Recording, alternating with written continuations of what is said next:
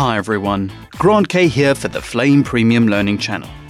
In this video, we're going to look at the exporting update in the Flame 2016 product family. In the last few releases of Flame Premium, exporting was performed as a background operation. The benefit of using background exporting was that you could continue to work in the foreground while your clips were being exported. Separate background services manage the export.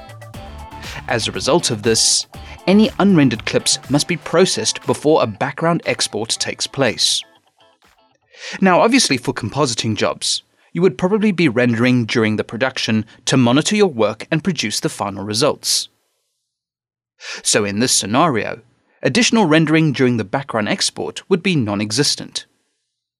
But if you were doing very general work, for example, you grade each shot, title or watermark the entire sequence, you can normally see and approve all of this without any rendering.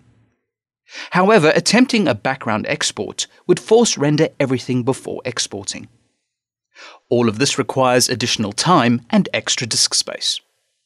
New frames need to be generated for all the effects because the background services can only export physical frames and not VFX metadata from the Flame's VFX pipeline. Now, with the introduction of Foreground Exporting in Flame Premium 2016, you can export clips immediately without rendering them. So this sequence has a few unrendered VFX. There is a mixture of batch effects and timeline effects applied to the segments. When you go to the Media Hub and drag the sequence clip to the file browser window, you will get the export window.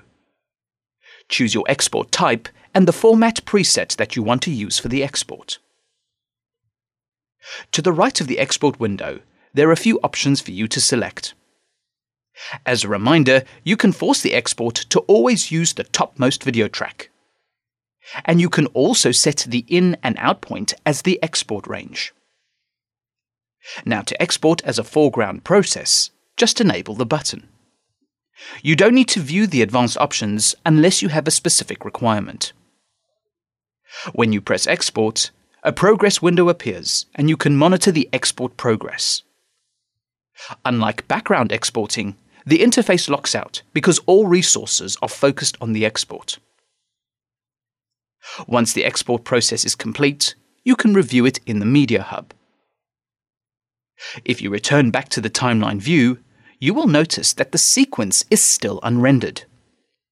The foreground export reads through the sequence and exports whatever it sees in the frame buffer. The segments can be rendered or unrendered. So in summary, background exporting requires rendering prior to export, but it does allow you to keep on working. Whereas foreground exporting can export without rendering that can save time and disk space. But it does lock the interface until the export is complete. Comments, feedback and suggestions are always welcome and appreciated.